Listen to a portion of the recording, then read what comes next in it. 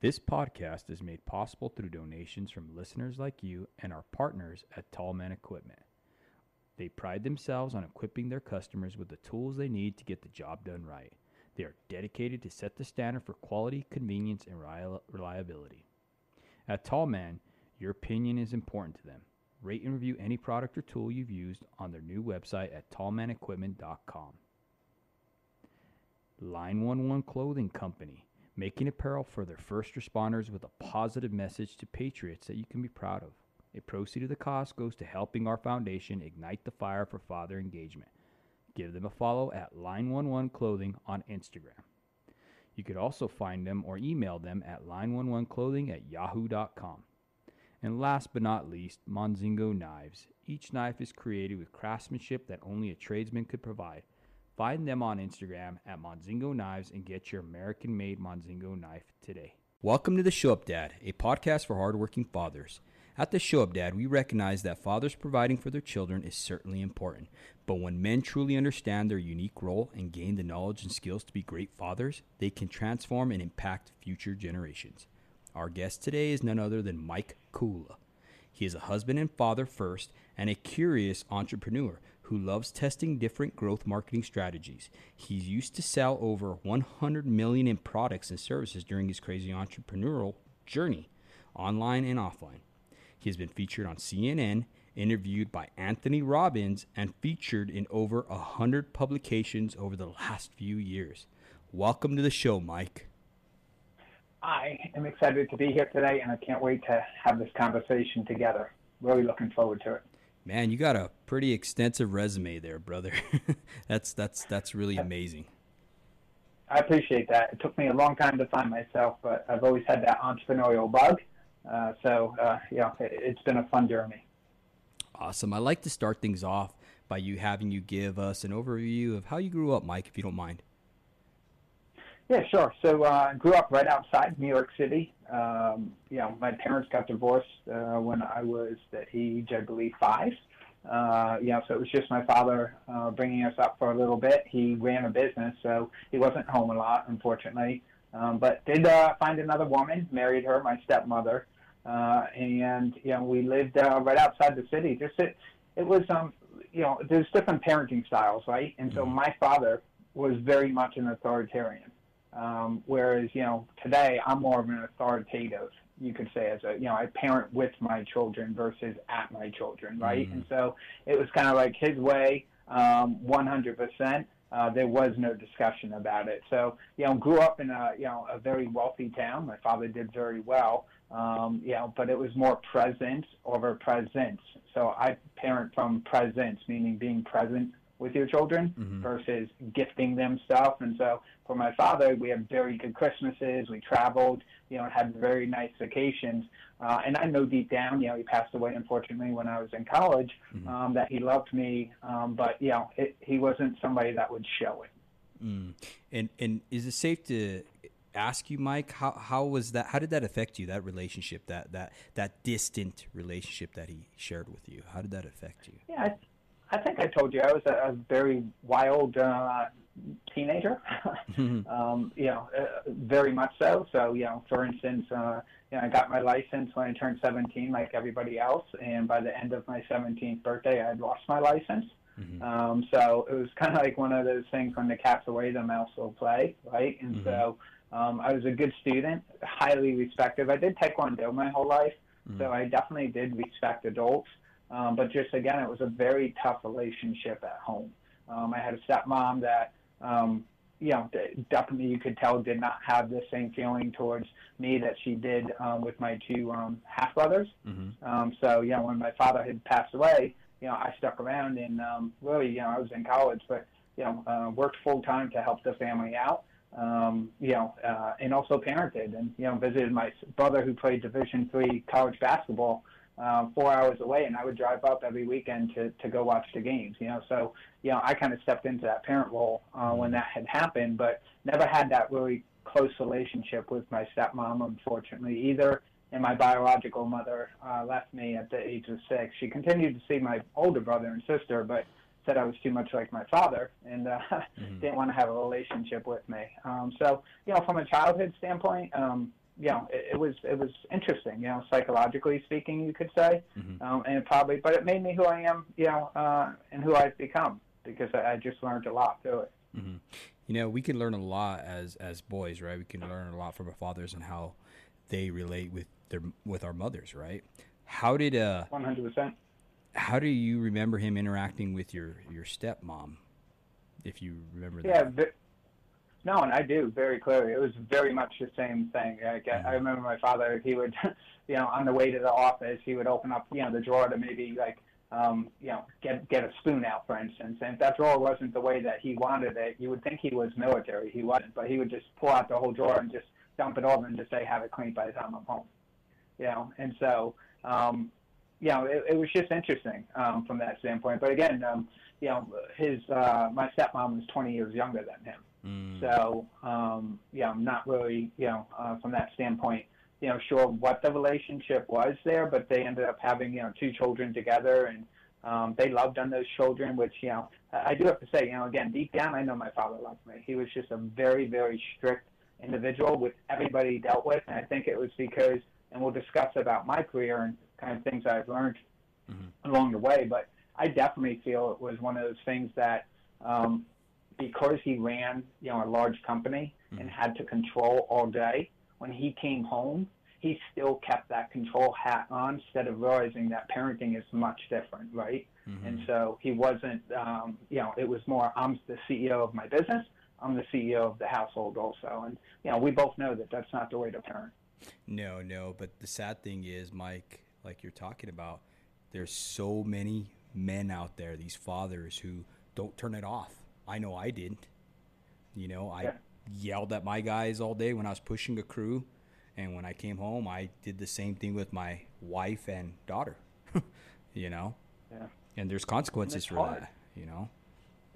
It definitely is, and I mean the reality is there is no playbook on parenting, right? And so a lot of us, we're thrown into it, and without even realizing it, we're parenting the way that we were parented. And so it's always good to really slow down and just ask ourselves questions. And, I've done that a lot more. I wish I could hit the rewind button to when my kids were much younger, because, I became an entrepreneur for my kids, but then my businesses started controlling me, and I wasn't home for the exact reason that I became an entrepreneur, is to have more flexibility in my life. But next thing you know, I was working harder. And then when that business became systematized and didn't need me as much, what did I do? I bought another business and then started, just pounding myself into it.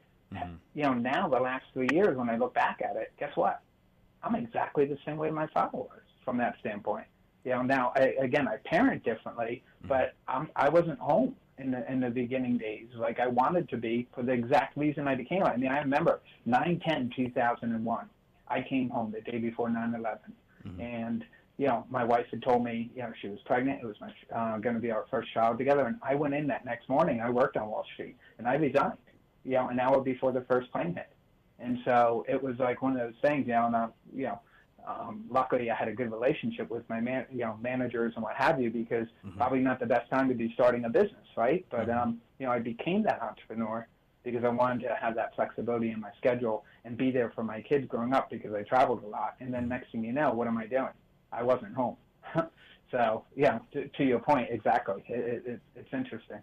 Man, I think that's an amazing story. I mean, especially with 9/11 just passing here, a week ago or so. Yep. I mean, that's insane. You literally resigned 1 hour before the first plane hit. Did I hear that correct? Correct. Wow. Yeah. I mean, I literally was on the phone when the plane had hit with my partner, who was supposed to be in the World Trade Center, yelling at him because he wasn't at the office, and then stuff was falling on his car at the time. It was, we all have stories, obviously, of where we were, what happened at that time, but it was, somebody up above, God, was definitely looking out for me, because I should have been the one in the city that day, but I wasn't. I was across the river in a place called Secaucus. That is so crazy. I mean, I know this is kind of a little off topic, but did you have any kind of like survivor's guilt or anything like that because of that? No, I mean, it's, I knew a lot of people, unfortunately. Yeah. So, I lost, a lot of good friends. I was in investments. I'd always loved investments. And, that's what I went to school for. And just, today I'm still in this field, right? But it was, everybody's got stories. It's just crazy. And then the consequences of those that volunteered their time, unfortunately, afterwards, and not even realizing, what it did to them. I mean, I just, lost a friend 2 years ago that, unfortunately had cancer, believed to be from, being part of the cleanup there. So, again, it was just, I had friends who were stranded out on the West Coast that worked with me because, again, we all traveled a lot. That day I was, again, I don't know why. I should have been in the city in the World Trade, but I wasn't. I was in Secaucus. And, I just, it was crazy. Man, thank you for sharing that with us. I mean, that's amazing. Thank you once again. So let's get back to this, brother. What did your dad show you about being a good dad? His work ethic. I say, that's one thing. So, I mean, it's a balance, right? And so, work works at the end of the day. We have to, we have to train our children. And I say train, right? Because, it's, this month I'm teaching, I do a Bible class for 4th and 5th graders at my church. And, this month our memory verse for the kids is work at everything you do with all your heart. Work as if you're working for the Lord. And so it's all about taking initiative and all. And so that's one thing, my father was very good at. Whatever he did, he gave it his all, right? And so, again, his intentions were well. And even, not to get too, sobby here for anybody, but I was, again, in college. I was a sophomore when he passed away. And, I worked also for a company called Allstate Insurance. And so, I was pretty good at my job, good at sales. And I came home that night to have dinner, and I had to go back to the office to close up and lock up and what have you. And so I told my father that night, I was like, hey, my boss had bought me, a ticket or a hotel room and 2 tickets for me and a friend to go spend the weekend in the city because I had a good month for him. And so it was kind of like a bonus, right, that he was giving me. Super excited. And my father said, isn't this your weekend to work, to cover the office? Because we alternated weekends. I was like, yeah, but it's my boss. And he's saying that he'll cover it. He goes, no, you have a responsibility. And so he and I, like always, we got into a fight. And, I sneaked off, went to the office, called my boss to let him know, told him. He met me there, and I was underage, but he still got me into a bar, brought me out for drinks, and probably not the smart thing to do. But got home that night late. Father was in bed already, and stepmom, and there was a note on my desk, and it said, this is, again, just so powerful. Things come to those who wait, but only those things left over by those who hustle. And it's an Abraham Lincoln quote. And he wrote me this long message, and it was a life lesson. I was so mad. I remember I crumpled up that letter, just angry. And I went to bed, and at 2 or 3 that morning, my stepmom came running down the hall, screaming for me to come, and went into her room, and my father had passed away. Oh, man. Anyway, so, we all have, interesting stories, but it was like, wow, what a way, what a last message for me. And so, that's one thing, if I look back as an entrepreneur in the way I've always worked, it's, with that mentality of good things come to those who wait, take initiative, work hard, right? Go be the one. And that's what I do with everything I do. But yeah, that was his last message to me. Wow, that's definitely, I could see how that's life-changing, and I mean, it was just powerful. I mean, just you opening up and just sharing that with us. I mean, that raw emotion that you have, man, it's crazy. I don't know how many guys I've talked to, and, when you ask them that question, how was your relationship with your father? You know what I mean? About 7 out of 10 of them are going to cry. If they're really real with themselves, they're going to open up, and they're going to, you know what I mean? They're going to have emotions behind it. Yeah. And it's you gotta, and especially if they're a father themselves. right? Yes. And you're looking at your own children, and you realize, like, sometimes, again, like, I have a 19-year-old boy who's up in New York now with my wife, helping my father-in-law. They've been there, unfortunately, 3 weeks and probably another 2. He's 82, closing up his house, and he's moving down here. And, I look at sometimes the way, my relationship is with my son, right? And, like, I always do try to pause to tell him, like, hey, I love you, because it's something my father really never said, right? Again, very, very, my way. Whereas, I try to, I always text my son, I love you, and you're doing a good job, and just to let him know, I appreciate who he is and who he wants to become as an individual. And, yeah, it's important, I think, as fathers that we need to do that. No, I can't agree with you more. I'm kind of the same way. Never really heard my dad ever tell me he loved me or was proud of me.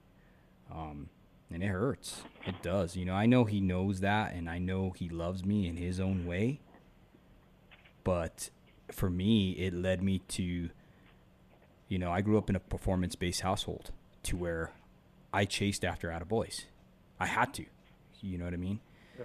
And I shared this story on another podcast here about how when you grow up in that type of household, it's chaotic, right? You have no control because of this authoritarian figure, right? Where it's my way or the highway. Okay, and that's control for whatever reason, whether it be, and we all know that control is fueled by fear of something, right? Fear of the unknown or whatever. 100%. And what's fear? Fear is an acronym for false evidence exactly appearing real. So with that being said, he led by control, and sometimes that control was fueled by, instilling this fear into us. Like, hey, man, you're going to do this or else. And exactly. I started catching myself doing that with my own children as well. And I saw the damage I was creating, and I was just like, something's got to stop, man. This is not the right way. And that's what kind of embarked on this. I was whacked all the time, man, as a child, like with a thing called pussy willows, those little sticks. I don't think parents would be getting away with that today in today's culture. And I am all for, like, I've never had I've never struck my kids. I'm not against a parent if they need to take a belt out to their kid's butt if they're disrespectful in any way. But I've never had to do it because I think of the fact that I just constantly am always pausing and asking myself, how can I be different? And having that conversation, right? And, like, really just making it more of a problem solving. Like, I literally just had a conversation the other night with a teenage daughter that wasn't easy, man. It was not easy, especially, my wife's away, and so I had to have this conversation about something I really didn't want to. But, the eyes roll and everything, and so we naturally, right, we know, right? We're looking at it, and I'm like, stop rolling those eyes, and it's like, they come back at you, and it's like, you got to, manage your emotions individually and try to work through it and solve, the problem. And for me, sometimes that just means it's hard with my type of personality, but walking away to come back and say, we got to address this a little bit later on. It's very hard, especially with men, because, Dr. Emerson Eggerichs talks about how men need respect and women need love, right? That's our primary need is respect as men. So when they're rolling their eyes, they're back talking and all this stuff, I mean, we're feeling disrespected, right? In a sense. 100%. And what I started doing too is like, what drove me up the wall with my teenage daughter is when she's like, I already know that. I've heard you. And instead of getting offended, I started getting the thought, well, I must be doing my job, because if she can repeat back to me, right, what I just told her and say, yeah, I get it, Dad, I got it, then that means I'm doing my job. So I started looking at it through that perspective lens, to where instead of getting offended about it and you're going to be in trouble, I'm taking away your phone or whatever, I started looking at it like, man, I'm doing my job. Okay, I got it. Yeah, 100%. And we have to, because we can't leave it up to somebody else. We can't. And so, it's hard. But back to what we were just saying earlier, work works, right? It does. But it takes work. It absolutely does. Now, with that being said, Mike, what trends or information can you share with us about what you see in the state of fatherhood today? It's interesting, because you mentioned fear, right? And so I think a lot of, fathers, parent from fear sometimes and not understanding. And hey, like again, I have teenage kids, right? And so they want to date.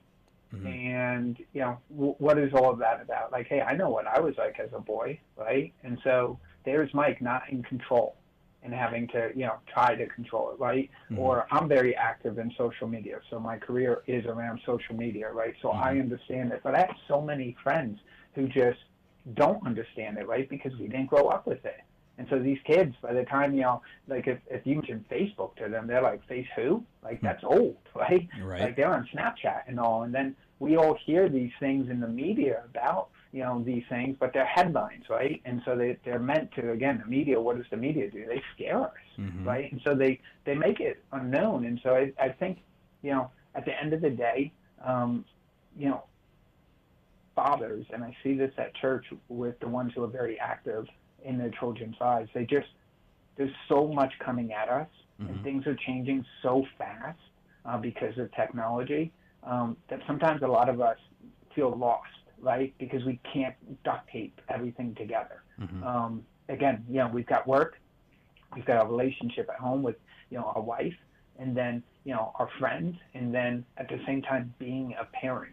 And things are changing so fast. Kids are developing so much faster than mm-hmm. they used to, right? They even say, it's scientifically, it's a fact. It's the lights that are coming into our kids right now. Girls develop at a faster pace than they did, 20 years ago because of the light that comes off of the cell phones, right? The light that comes off of the iPads that are in their hands 24/7. Mm-hmm. And so I think from a fatherhood standpoint, a lot of us, it's just, we need to have a community of other fathers, mm-hmm. And, not fathers that are sitting around at a bar, because it's just not going to lead to a good situation, so, not to get, preach religion to everybody, but, find good fathers mm-hmm. who you can, have as a community and really be able to speak with them when, that whirlwind of fatherhood is hitting you day in and day out. Yeah, definitely. And I mean, that's crazy too, because I mean, they have these groups for men all over, right? They they have a men's group for talking about trauma or whatever like that. You know what I mean? I think it's equally important to have that group of men that you can go to, just like you talked about, But the key word that you said was good father, right? Because obviously you don't want to be hanging out with somebody who's beating their kids or whatever. You know what I mean? Because you are who you hang with. That's a lesson that I learned from my old man. You know what I mean? 100%. And like when you look at like all the top channels like that are out there, just like let's take social media for example, right? Mm-hmm.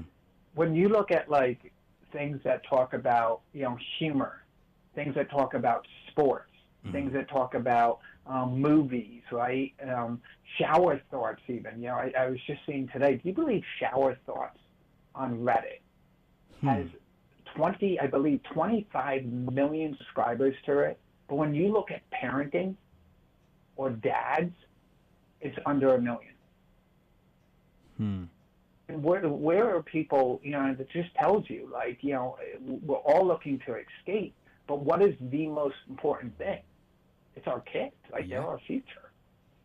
And so, from a priority standpoint, I just think, again, it comes back to that whole slowing down, just saying, wait, this is, maybe I need to watch one game instead of all 3 games on Sunday, right? Mm-hmm. And spend some of that time with them. Because it's fast, and I can say having 3 teenagers, I know people used to tell me this when I was younger and I didn't realize it. It's like a snap of a finger, and it's like they're teenagers. One's graduated, one's graduating this year, and another one of mine is graduating in 2 years, and it's just like, I can't believe how fast it went. I like that key word you said, priority. Because you will make time for what's important to you. Right? I mean, 100%. You could always make time, like when, I know for me, like if it's not important to me, like, I'm busy. But if it's important, you damn well, Skippy, I'm going to create 25 hours in a 24-hour day to get to it. You know what I mean? So, as fathers, and also, gotta have you've those got priorities. You have a teenage daughter, right? Mm-hmm. So like, when do they want to typically talk? It ain't in the morning. No. It's not in the afternoon or when you're coming home from work. A lot of times it's like, it's late at night when we're ready to to say, I'm going to bed, right? Yes. And that's when they're ready to open up, and you can really build that bond, that connection the most. But, it's that priority of saying, you know what, going to have to disrupt my life a little bit, and I'm OCD, but I don't know if I brought that up in the beginning, but like my life, it lives by a calendar, and everything I do, it's like, I am robotic. If somebody wanted to take me out, it is very easy to do it. What time I'm walking, what time I'm at the gym, what time I'm, walk through my church doors every Sunday. Like, everybody just jokes about it because they know me. Mm-hmm. And so when it goes to bed, like going to bed, like I believe in I'm getting a certain amount of sleep, so I can be at my best. Mm-hmm. But guess what? Sometimes I got to put that aside. Priorities. Mm. Now, that to me, that's like that OCD you're talking about. To me, that's being structured, and I believe that children do need structure. 100%. How is that played with your children as far as you having that militant type structure for them? Yeah. So it's funny because again, back to I remember growing up. How strict my parents were with grades, mm-hmm. right? And just things did not come easy to me. I'm an entrepreneur, but I'm, OCD also, right? Like my mind, like I have ideas all the time, right? So I had to work very hard, and I'm an avid reader today, but man, did I hate reading when I was growing up. I just, it was like, Dracula and the Cross, stay away from me, right? Mm-hmm. When I look at my own kids, so my father was extremely strict with grades. For me, I'm active in my kids with the school. Like I'll email the counselor. One thing I think a lot of parents do today, I don't know if you've ever seen that funny meme of where, it shows like in the 1960s and the 70s, it was, the parents on one side of the desk, right, with their kid next to them of the teacher's desk, and the teacher's on the other. And then, today it's basically, the parents are like yelling at teachers, right? Mm-hmm. And so, to me, it's like I want my kids to have, stand up for themselves, so I always, make them like, hey, speak to the teachers about things. This is not my responsibility. It's not my job. That is your job to do that. If you need me to step in. But my kids were out the first 2 weeks of school this year because of COVID. The whole household, unfortunately, got it. And, they in high school, as you know, work just piles up, and they're competitive cheerleaders. So, there was just a lot of things. So for me, I stepped in, and, I've been speaking back and forth with the guidance counselor, but I want my kids to create their own schedules, but I also let them create it. I just make sure that, again, like, okay, when are you going to be doing homework today? You don't got to do it on dad's time. I grew up that way. Like, hey, you got to do it this way. I don't think that's the right thing, but hey, how much homework do you have? You got 2 hours? Okay, great. You have cheerleading for 3 hours? Great. That's 5 hours right there. And it's 3 o'clock right now. And so that takes you to 8. Are you going to eat? Okay. Are you going to be texting your friends or FaceTiming or whatever the heck they do? Okay, great. You know what I mean? And like, let's structure out your day and look at it. So in this way, it's not like, oh, poop. And next thing you know, it's 2 in the morning, right? And so, again, but I'm not creating it, but I help them to make sure that they're doing it. So it's hopefully when they leave the house, they're going to do it, just naturally in life. I mean, school, man, like, I don't understand it. We're focused so much on the wrong things also. That's another thing. Like, I just, sat all my kids down recently, and we, they each have dreams of what they want to be when they grow up, right? And so, we went on to some different job board sites and said, all right, here's what the average pay is for these jobs. Okay, where do you want to live, like, when you rent an apartment? So we're like, okay, here you got to rent. And so I got a whiteboard out. I have a big whiteboard in my office. And we started whiteboarding everything out. All right, how about electric? How about gas? And it was funny. One of them, by the time we were done planning out everything they did, I said, hey, you got no food on here, man. Like, you left food out. How much are you going to spend on food? Oh, $100 a month, Dad. $100 a month? And then, so it was just such a good experience. But, that's the stuff that, again, they're not teaching in the school. So I think that's where it comes to our responsibilities, as fathers, definitely, to show them this stuff, to show them, like, my dad never showed me how to change a tire. I think every father should be doing that with their kid, showing them how to hang a picture. Even whether it's a daughter, there's no reason why we can't do that with our daughters also. No, I agree 100%. I mean, those are definitely valuable life lessons. I know one time my sister, my nephews, they, we pulled up and she was putting gas, and she got out of the car to put gas. And me growing up, that's a no-no. A woman don't get out of the car to put gas. You know what I mean? Just two strapping young lads in the back of the car. They're on devices, and I look at them and I tell them, like, what the hell is wrong with you? Get out of the car and put gas. They both look at me like, we've never done that. I'm like, really? So, instead of getting mad at them, I was like, okay, come on, get out. Let me show you. This is what you do, blah, blah, blah. And I had to run through the whole thing because they're not going to do what they haven't been shown. You know what I mean? But 100%. I guarantee you they're not going to forget that lesson, though. Yeah.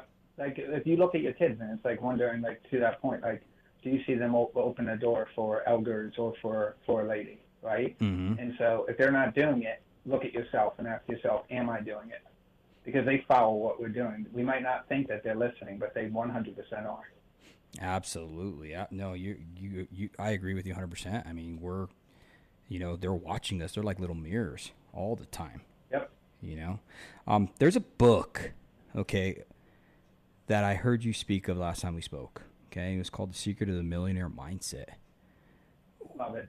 So tell me your thoughts about that again, because when we're talking about it, you had some really good points on there. But if you can share with our audience about that'd be great.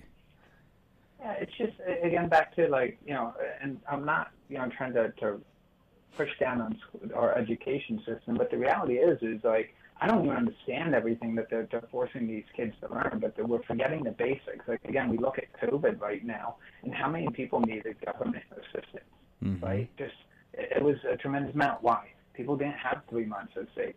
They were living, month to, paycheck to paycheck or what have you. So, Secret of the Millionaire Mindset, one of my all-time favorite books. It's T. Harv Eker.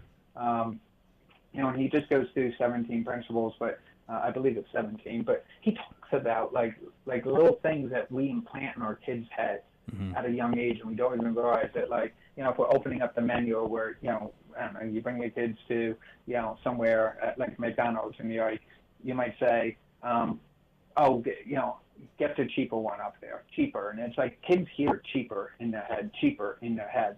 And then next thing you know, they're growing up with this, like, this thought about money and, like that cheap mentality or what have you. And so T. Harv Eker just kind of reshapes everything on the way that we should think about money and talk about money. It's not necessarily a book for kids, but I think it's a good one. Another one of my favorite ones is, How to Win Friends and Influence People. It's by Dale Carnegie. But his daughter wrote a book, and it's How to Win Friends and Influence People for Teen Girls. And so it's written by Donna Carnegie, I believe is her name. Phenomenal book. Bought it for my daughters. Really, really an amazing book with great lessons. So I don't know if you've ever read, Dale Carnegie's book. It's, obviously, No. It's an extremely famous book, but highly recommend it. I bought I'm constantly trying to give my kids books or audio books, depending upon what their preference is. Have you ever heard of Way of the Warrior Kid? Yes. Jocko? Yeah. Jocko? Yep. Oh, man. I recommend that to everyone. Doesn't matter if you have a teenager or a little kid. I mean, just what a story, and kids really resonate with it. I think he's a Navy SEAL or what have you, but yeah. Just an amazing book with life lessons. So, those are just, a few. But again, it's a lot of them, they go over things that they're not being taught in school, right? And so, kids are taught calculus and trigonometry and algebra 2, but at the end of the day, they don't know how to balance a checkbook. Right. Right. And so they don't know basic finances. And if we're not doing that as parents around the dinner table with our kids, we're doing a disservice to our kids, just leaving it to the schools or leaving it to somebody else to teach them because they're not going to. And that's not a good parent, in my opinion. That's our responsibility. No, I agree with you 100% because when I went to the military, I was 17 turning 18, okay? And when I got there, that was one of the courses that they taught us was how to balance a checkbook. And believe it or not, like if you bounce checks in the military, dude, that was an article against you. I mean, you can get in trouble for that. You know what I mean? They held you at a higher standard, but they also taught you the importance of writing those checks, balancing your checkbook, stuff like you said, life lessons that we should have learned, you know, that they're not teaching in school, and you know, parents are forgetting. Another one that I've seen, and I just saw this the other day, is when you go to the store and you get change, right? The way I was taught was that you count back the change and you go from the money up, right? Well, to the dollar. Exactly. Well, dude, nowadays you go to a store, they'll give you a wad of money and change in your hand, and here you go, bye. Here's your receipt. And you're just like, what the heck? You know what I mean? And I started realizing that. I was like, man, my dad, you know, he never taught me that way. If he would have seen me do that, he would slap me upside the head and be like, dude, you count back that change. You know what I mean? That's awesome. No, I agree 100%. It's did you ever hear of Troy Dunn? Have you heard that name before? No. He wrote a book. It's like How to Raise a Future Millionaire. It's called Young Bucks. Mm-hmm. I interviewed him a couple of years ago. Amazing individual, but you know, good book. And it just talks about, one of the things in it is about how every kid should have a part-time job. Mm-hmm. You know, and kids don't anymore. They don't. Like, you know, it's all about sport, right? And full-time. Like, it's not even like multiple sports, which is extremely healthy. It's about one sport, right? Travel sport. And it's like, whether it's baseball or whatever it is, that's their sport, and they're doing it year-round. And you know, there's just so much power, I think, in kids having, you know, a part-time job. And you know, Troy talks a lot about that in his book. Yeah, and I could resonate with that, because I mean, me growing up, I was in kickboxing, I was in boxing, I was in wrestling, you know, karate, you name it. I played a little bit of baseball, football. How about your kids? No, nothing yet. They're still real young. My daughter plays tennis, though. She's played varsity tennis since she was in 7th grade, and she's in 10th grade now. So, if you notice that difference when you look at her and like all of her friends, they probably are all like either one sport, maybe two. Yes. Whereas all of us growing up, we were playing multiple sports. Mm-hmm. Absolutely. Yeah, and not only that, you had to carry on a job, and you had to have good grades. Like me, I had to have a part-time job, and I remember it was pushing carts. Remember back in the day, you know, at grocery stores, you didn't have to bag your own groceries or anything like that. There was a little kid there that would bag your groceries, load them up for you. That was me. I was the kid who pushed the carts and gathered the carts and walked the ladies, you know, groceries to their deal and unloaded them. And, you know, once in a while they'd give you a little tip or whatever. You know what I mean? I was making like $3 an hour. Newspaper route. And they don't do newspaper routes anymore. Nope. You know, and then when you ask some parents, like, you know, they had a fundraiser for my daughter's cheer recently. Mm-hmm. And, like, you know, I wanted the kids to go door to door, you know, and go stand out in front of the store and ask. And people are like, you know how dangerous that is? Like, what are we raising? Wow. You know, like, you know, go with somebody else. It's crazy. But on the sport thing, I know I'm throwing out a lot of books, but you've got to, if you can, have a guy by the name of John O'Sullivan on your show. He wrote a book called Changing the Game, and I think every dad should buy that book and listen to it, or at least listen to him on a podcast go through the book, because he talks about how many kids are quitting sport by the age of 13 because of the fact that we as parents are pressuring them. And when you ask kids why they quit their sport, it's got nothing to do with the actual sport. The number one reason is the car ride home.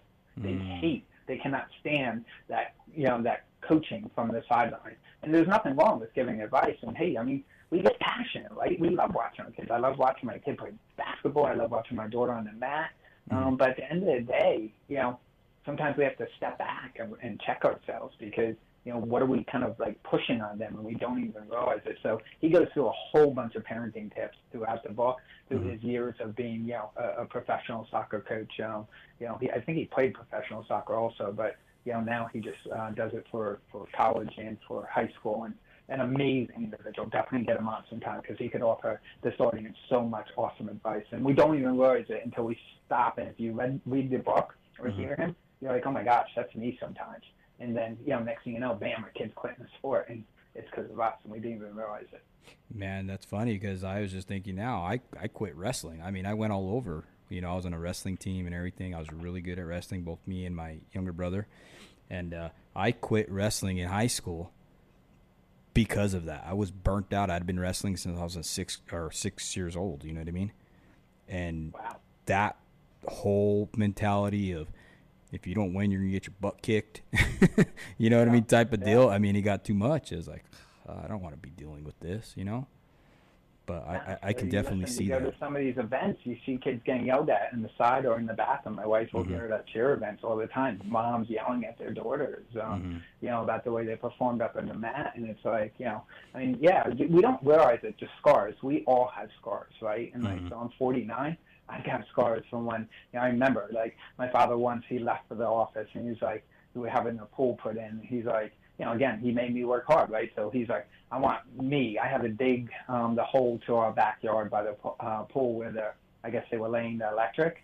And there's some type of, I guess, ordinance rules. It has to be 18 inches down or whatever. Like, they actually come with a tape measure of the town. Yeah. I remember my father coming home and literally measuring it and, like, turning around and whacking me in the face saying I didn't dig it the right way and, like, getting the shovel out. And I remember being out there late at night doing it. And so, you know, it scars. And that's a scar. Like, today I look at it and I'm like, ooh, you know what I mean? Like, oof, I hope I'm not like that, like with that particular, right? And so it's that balance, the yin and yang, and it's so hard to find. Oh, it is. I mean, man, you just saying that just brought back a memory for me, too, is we were doing because we grew up, you know, on a farm where you'd have to pick up bales of hay and stuff like that. And the property started progressing, you know, as we started going more and more with cattle. So we started having to make bigger places to put our hay to be covered, right? And we were building one, I remember, with my dad, and I was having to hold these poles while he was standing on a ladder. And he's driving them in with a sledgehammer that weighed 35 pounds. And he's telling me, don't look up, hold on to that damn pole. Or I'm gonna, you know what I mean? And don't be afraid, he was telling me.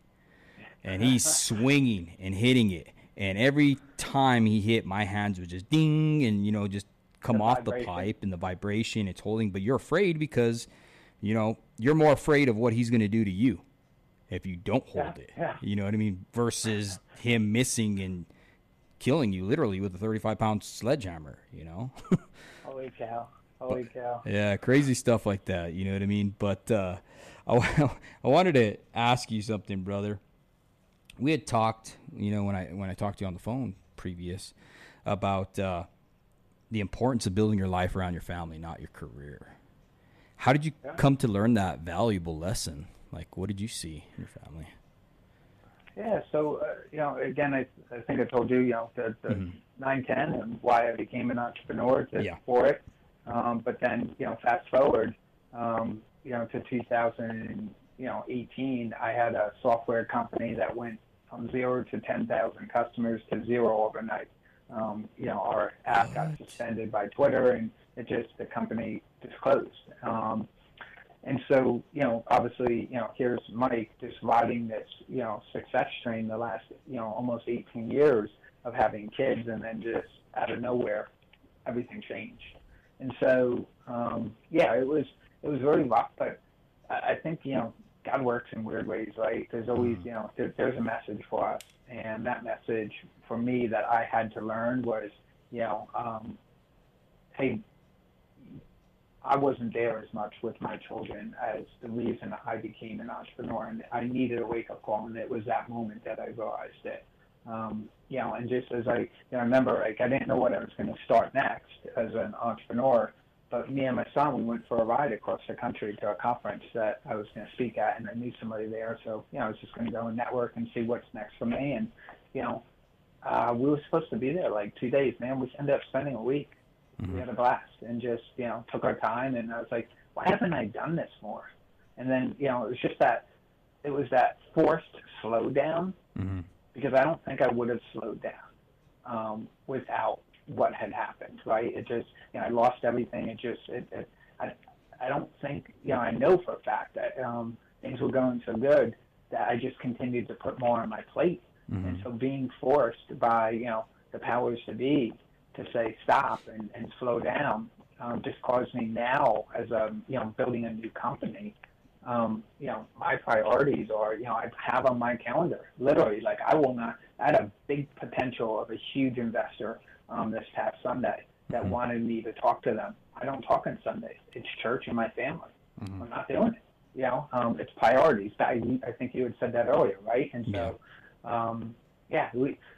it's the universe works in weird ways, right? And so, but ultimately, I'm a big believer God always wins, and he was like, Mike, you got to pay attention because you haven't been listening in the last 18 years. So, I'm going to make your life miserable. Mike loves money. Mike loves working. I'm going to take that all away from you. And show you, make you really dig deep to find your priorities. And so I found my priority. And sometimes it's better when you look, hindsight's 20/20, when you're going through that pain. Obviously it's not fun at all. I've been there as well. But sometimes it's better that happens than getting that call at night that, hey, your child, you got to come, make sure this is your child because they're in the morgue. And I've heard a lot of stories like that because, we get busy, and when we get busy like you did, stuff starts suffering, right? Because there's no such thing as multitasking. Something's going to suffer. Something's going to break, right? So when that happens, our children have the uncanny ability of getting your attention, good or bad, whether it be, getting into Yale, right?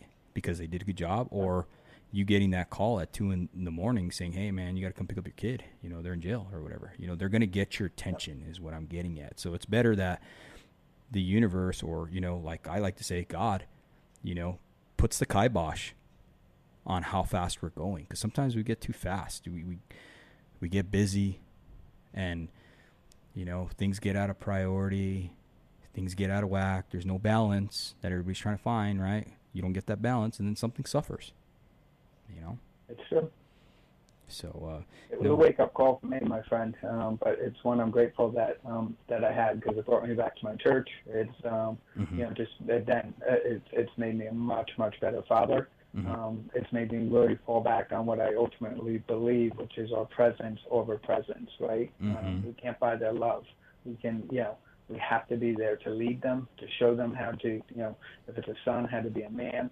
If it's a girl, teach them, how to be, be a lady and, be respected by men, respect who they are. Back to what you said a moment ago. I don't know if you've read a lot of the recent studies, but, unfortunately, 1 out of 3 kids contemplate suicide, teenagers. Just under 2%, almost 2% of, so 2 out of every 100 will actually attempt suicide. It's real. Why? I mean, I know I've shared with you my beliefs on kids with social media, but it's I think it was who came out with this yesterday? Facebook. Facebook was unfortunately hiding some information, but Wall Street Journal just broke an article. I think it was the other day that 50% of girls feel worse about their bodies, teenage girls, because of Instagram. Wow. Because of that. And so when I share that suicide thing, we have to realize, like, if we're not home, we're not paying attention. If we're not the ones, really parenting and having those tough conversations, again, we don't have to be that authoritarian. But we need to be involved, and we can't think that somebody else is teaching them because they're not. And if we don't, back to your point, we're going to be getting that call sometime, and it's not the call we want. And it's crazy too, because I mean, you look at, all these social media platforms and stuff like that, and absolutely right.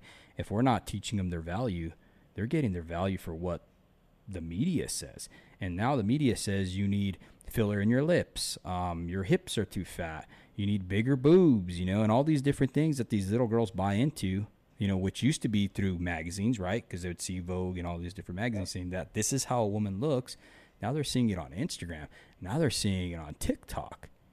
So it's just compounding in their minds how they should look when they should be getting that from their father, right? Because they're not happy with how they look, so they use a filter, right? Yes. What is that doing to them mentally? I mean, well, when they see a friend that they thought was a friend that's at a party that they weren't invited to, and next thing you know, you think your kid's going through a moment and they don't want to talk right now. So they're up in their room with the door closed. What's going on in their head? the things weighting down. So again, and I'm very pro social media. You know that, right? Yes. I think I've shared that with you. And so we need to, as parents, not look at it as the devil, because it's not. But we have to be, very, very active in our kids' lives, and communicate with them the way they enjoy to be communicated. Kids unfortunately, Snapchat today. Mm-hmm. So listen, if your kids got Snap and you don't as a parent, what are you doing? Right? Number one, you got to have it. You got to get it. You got to learn it. And then you have to have those conversations with them about it, and what is it doing, to the brain. I texted, I'm pulling this up right now. Last night texted my daughter right before I went to bed. I said, I can elect to change all thoughts that hurt. Mm-hmm. I can elect to change all thoughts that hurt, because she had a fight with a friend on social media. But, I was like, you're in charge with how you're going to feel at this moment, right? And again, that's parenting, right? And so how did I message it to her? I messaged it through an app that she's on all the time, because that's the way I can communicate with her. So instead of demonizing these things that kids are using, because like it or not, that's the way their world's going, you know what I mean? We got to adapt as fathers, right, to reach them on that level. Yeah. I like that. Yeah, and show them how to use it. Find accounts. One thing is right. It's a great way to also know who they're hanging out with. Yes. In the character of those first people. So yes, I am a creeper. I will go and look at who they are associating with, and then look at those posts of those folks, not just the recent ones, but I'm going to go back and look 6 months. Who is their character? When people come to, my house is the hangout house, so I'm cool with that, right? And I get to know all the folks. But, are they looking me in the eye, when they come into my house, or are they just wanting to even go right up to my daughter's bedroom? No, hang out here. And do I have, a friendship with them? And I have friendships with all their friends, right? And they talk to me. Why? Because I understand them, and, I talk to them the way they want. But, back to that whole social media part, look at what your kids are posting, the stories that they're posting, and then, have a conversation about that and show them other ones. A lot of these, girls today, they wear those, those very short shirts, and, again, they have filters that make their, whatever area look larger than it really does. And, is that the way you want to be portrayed? So, I let them know that the reality is this. HR executives right now, at college admissions officers, guess what they're looking at? They are looking at their social media feeds. And here's the scarier thing. If they go to look and they can't, so don't be like a parent, well, that's why I don't let my kids on it. Well, now you're also doing them a disservice, because I speak to a lot of them. Again, I've spent, 2 years interviewing a ton of them. And guess what? If they can't find them on social media, that will be a mark against them. Really? So, let them know. Yes. So you are being watched on social media, number one.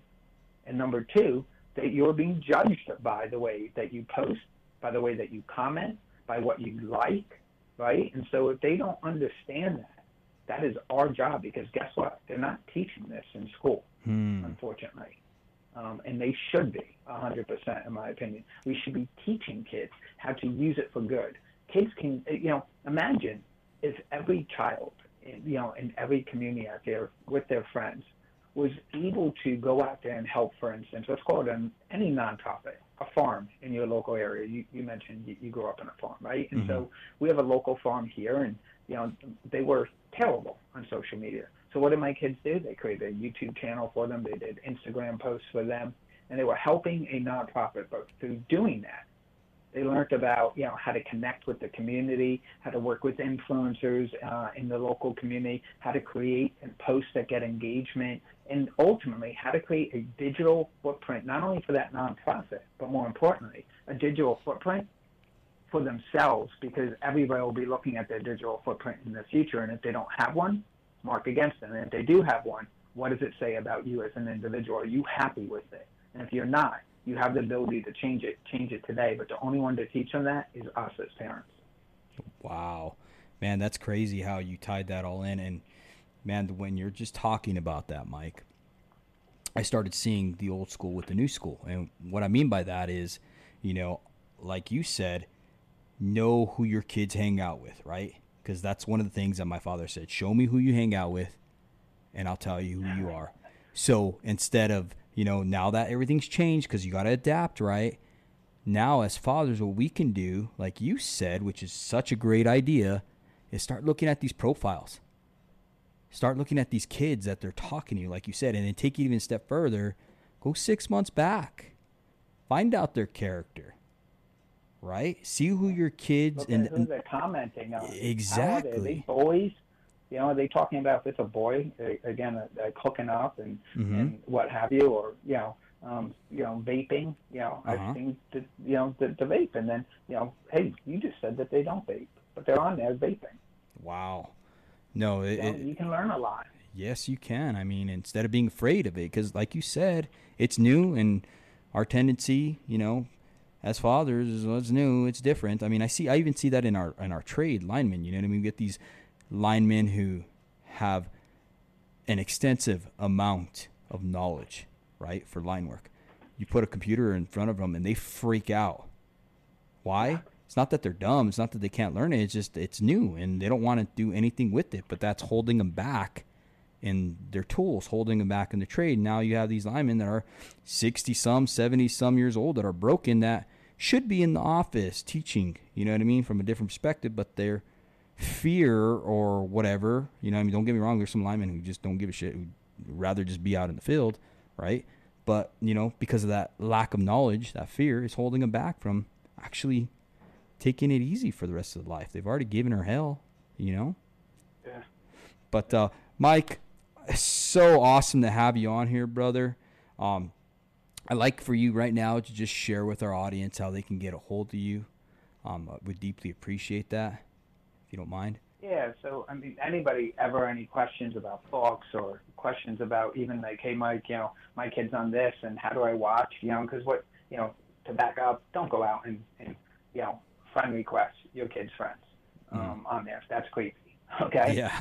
So learn the platform first. So if you've got questions on that, I'm very open on social media. Any of the major profiles, my name is just Mike Kawula, and then you can also email me. My first name is Michael and the name of my company is cbaventure.com. cbaventure.com. So I'm very up with social media. I love helping parents out. I mentor teenagers around the country. I have my company is, we start, grow, and monetize for investors YouTube channels. So it's a weird type of investment. I know most people are used to buying stocks. We help people buy YouTube channels and make money from the ads that are on it. So it's pretty cool. But because of that, I've learned so much over the last 10 years of social media, and I understand every aspect of it. And I also know how kids can create fake profiles for their parents, the profile that you will see, and then the real profile that they're on. And I know how to find those. I have cyber crime friends who are in the law enforcement, so they taught me all the tricks. Happy to share them if anybody's got questions. Well, right on. Once again, thank you for coming on our show, Mike, and we appreciate you, and we know this is going to create great value for our listeners. Thank you once again. I appreciate you. Thank you so much.